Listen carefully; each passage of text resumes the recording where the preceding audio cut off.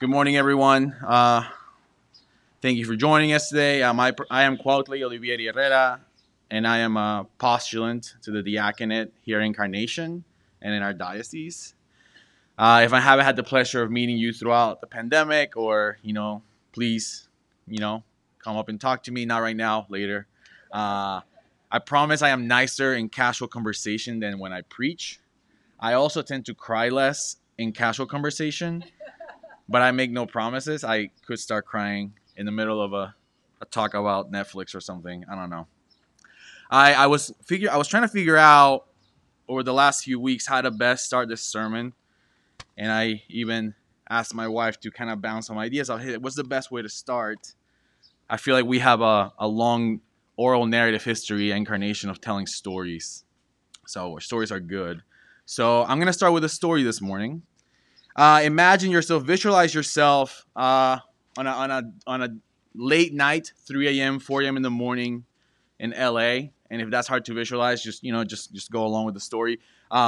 Imagine this is a real story, by the way. Don't it's not like fiction, but there's like this an old middle-aged Jesuit priest is deep in sleep, as you usually are at 3 4 a.m. in the morning, right? And then the phone rings, at 3 a.m. in the morning. Like, how dare they, right? Who calls at 3? And I wonder how many of us would pick up that phone call at 3 a.m. and 4 a.m. in the morning. I don't know. I want to say that I would, but I don't know. Sometimes you just want to let it go to voicemail, or maybe if they call a second time, you'll pick up because then it's really important. Or maybe they can just send you a text message. You can read it and then choose to disengage and go back to sleep. There's so many ways to choose not to engage with people when they reach out. But the priest, like he actually picks up the call, right? The Jesuit priest, he picks up the call, and on the other line, the first thing that he's asked is, "Did I wake you?" And he doesn't tell this to the person on the line, but he's thinking, "What do you think? Like, it's 3 a.m. in the morning. Like, of course." But no, but like he just lets it go, there's a young man on the other side of the line. His name is Caesar, or Cesar in Spanish, and he says, I gotta ask you a question. And when someone has to ask you a question at 3 a.m. in the morning, 4 a.m. in the morning, I think it's a time when we should actually listen to what is so important that he had to call. And the question is, how I've always seen you as my father? This is the young man, telling the priest, ever since I was a little kid. Well, I have to ask you a question. And there's a pause. And the priest can tell that the young man is like, there's a lot of gravity in what he's about to say. Have I been your son? And I think at this moment, sorry, I stepped away from the mic. At this moment, the priest, I think he realizes that this is heavy. This is important. This is what some would describe as a holy ground moment, a moment when like the Holy Spirit creates a moment to engage with the words and the power and the love of Jesus. And the response is, and please forgive me, but the response literally that the priest gives is, "Oh, hell yeah." Like yes, you have been a son to me for sure. And to this, the young man, Caesar, he says, "Oof, I thought so." This is just this relief, right, from the gravity that he's feeling. Then he says, "I will be your son, and you will be my father, and nothing will separate us," right? And to this, the half sleep, half conscious Jesuit priest says, "Yeah, absolutely nothing will separate us." As Christians and as a church, we are invited and encouraged to imitate Christ in all things. I hope that if we can only agree on one thing today, if we can only agree on one thing this morning, if everything else that I say is just, you're like, nah. I hope that's it. I hope that we can agree that we're called to imitation of Christ. We're called as sons and daughters into the daily and moment by moment imitation of the Son in words, actions, and hopefully in our hearts, in what we're saying, in what we're doing, and how we feel about the things that we're saying and we're doing. However, through the power of the Holy Spirit, we aren't just encouraged and called to imitation, but we are also enabled and empowered towards such imitation. In other words, through the Holy Spirit, we have full authority to freely pursue the imitation of the Son in all things, in every moment. Because it is by the Spirit that our slavery, our chains to sin are broken. As Jesus tells us in Acts 1, Jesus tells us greater things than what I've done, you will do, right? You know, there's this empowerment from Jesus to the disciples. And then later on, he says, but you will receive power when the Holy Spirit comes on you, and you will be my witnesses in Jerusalem and in all Judea and Samaria and to the ends of the earth. Earlier on in John chapter 14, he kind of tells them the same thing, right? Like, I've done all these cool things, all these great things, but you will do the same things once I'm gone. However, this morning, I'll be the first to admit that I often fail at imitation of Jesus. Often my imitation of Christ fails so spectacularly that you can picture it not as a runner stumbling right before the finish line, but more accurately as a runner spontaneously combusting at the starting line, failing before the race has even begun.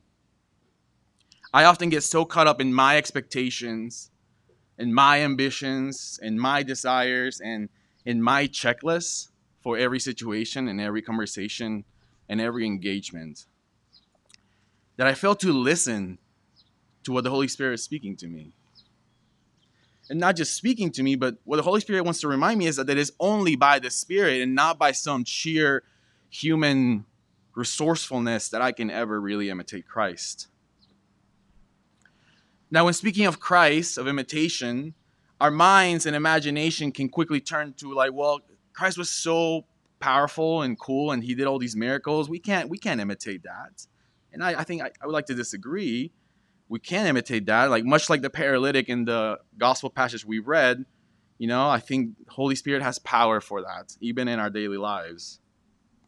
But I want to focus on this morning on not the miraculous, but on depictions of Christ's incredible ability and capacity for spontaneous welcoming compassion. By spontaneous welcoming compassion, I refer to Jesus' capacity to welcome, engage with, connect with people unconditionally as they are and where they are, not as we would like them to be or where we would like them to be, or when it's more convenient for us to engage with them. We see this incredible capacity from Jesus over and over again throughout the Gospels, whether it's a tax collector or a prostitute or a centurion from an invading army that has enslaved your people for hundreds of years. Jesus has this incredible capacity to unconditionally show compassion. So when I stand here this morning and I tell you that I am incredibly inspired and encouraged by the life and testimony of Father Gregory Boyle, who's the Jesuit priest in the story at the beginning of the message, it isn't because Father G, as he's better known, is depicting some superhuman ability or trait that he has mastered through many years. No, I want to imitate Father G in my life because in Father G I see a beautiful and genuine example of Jesus welcoming compassion toward not just the stranger, even though that's the standard we hold ourselves to, right? The stranger.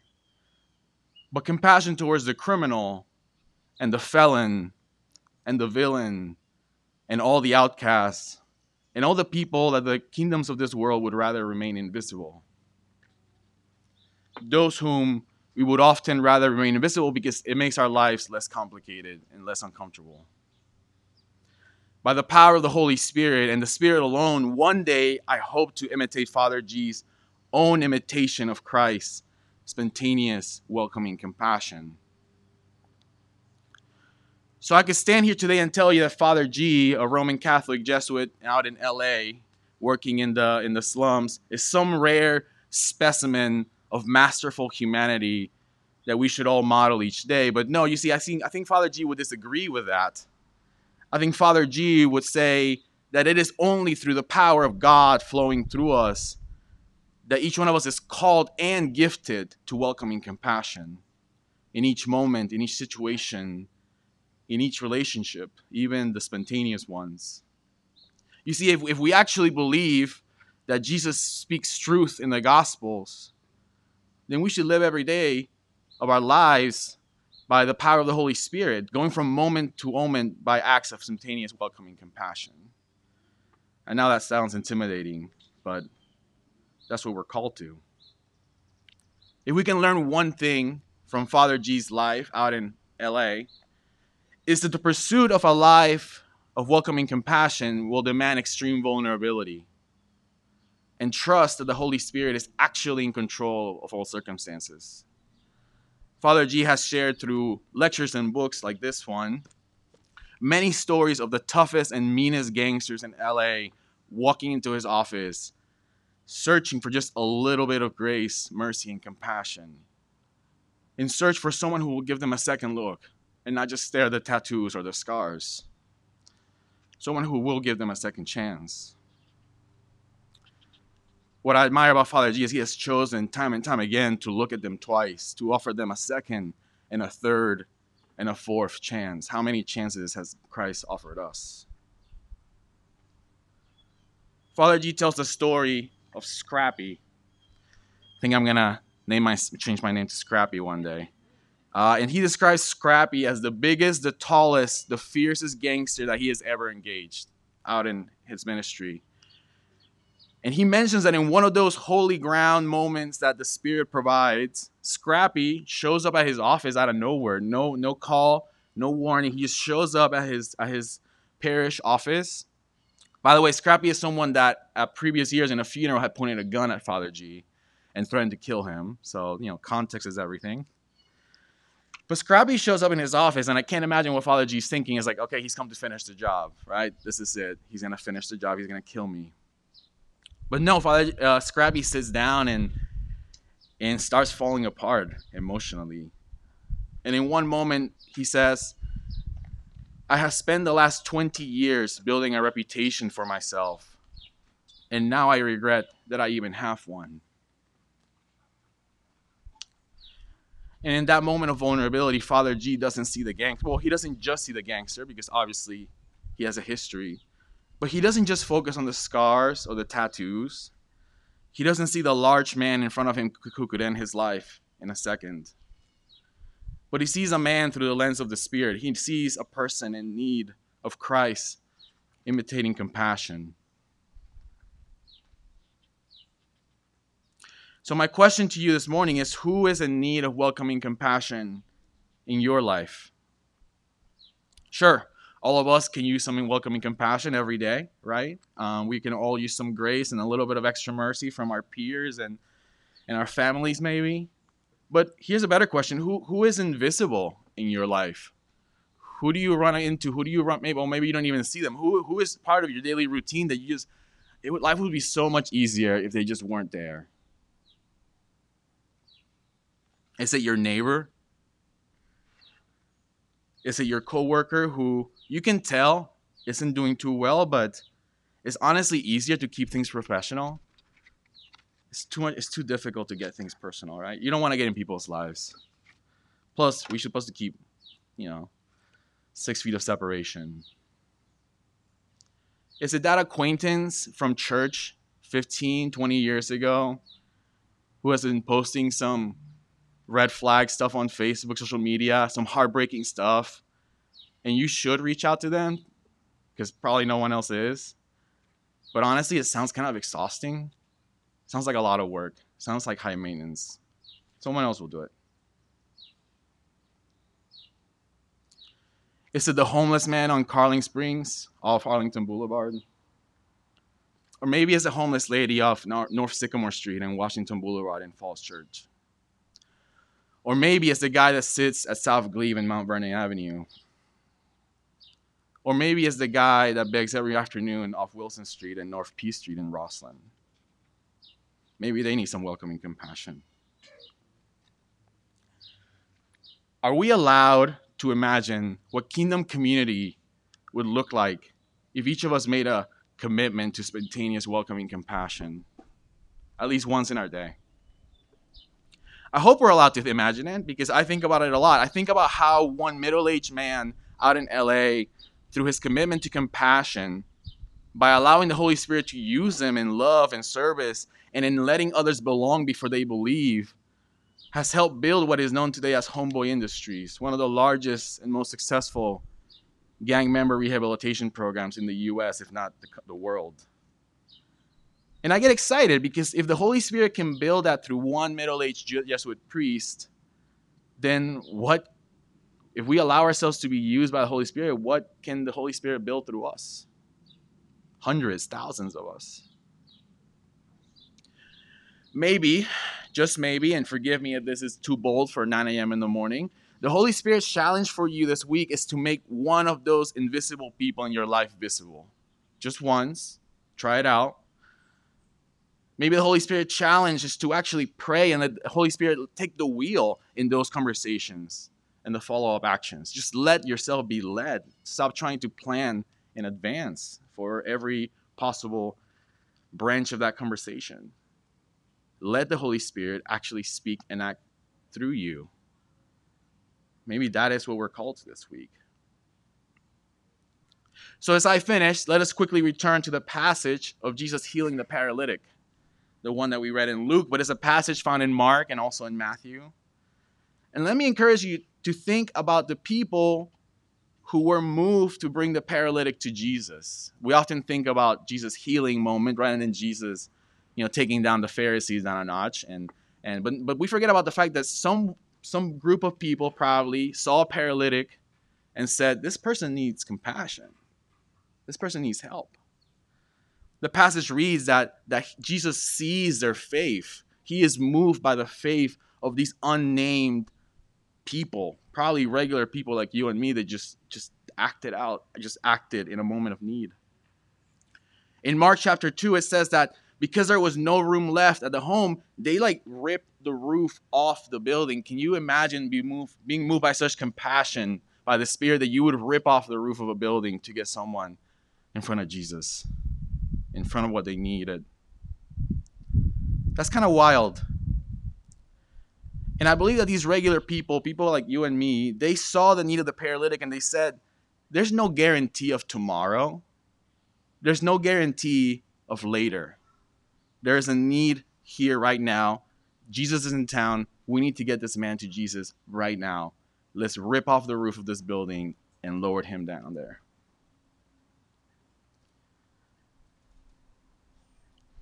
So, as we move on to prayer, let us ask the Holy Spirit to use us to tear the roofs off of challenges and obstacles and excuses, whether they are figuratively or literally. Are there any roofs that need to be ripped off around here in order that we may show welcoming compassion to others? Let's ask the Holy Spirit to remove all the excuses that we can easily make for ourselves when it comes to imitating Christ.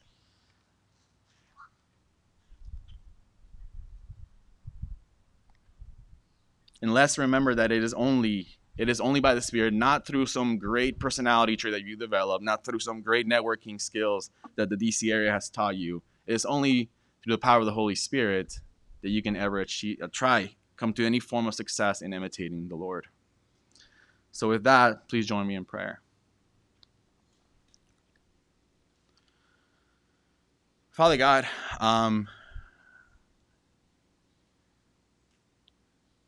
I get tired often of realizing how often I spontaneously combust at the starting line.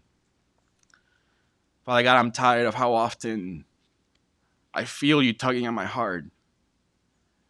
But it's just easier to walk faster. It's easier to pray for the green light at the light, just so I can drive away. It's easier to just look the other way, to make sure that your doors are locked, that your windows are rolled all the way up. It's easier to pretend that some people in our lives are just invisible, even though we know they're not because we notice them. So Father God, thank you for examples like Father G, people that would hang out with gangsters and thugs and recovering felons, Lord. Thank you for people like that in a modern age can lead us to conviction that we're called to imitating Christ, welcoming compassion, even when it's really, really, really inconvenient for us. And Father God, I ask you over the next few weeks and for the rest of our lives to keep bombarding us with those really awkward encounters, that we may be challenged to imitation by the power of your Holy Spirit. In your name, Lord. Amen.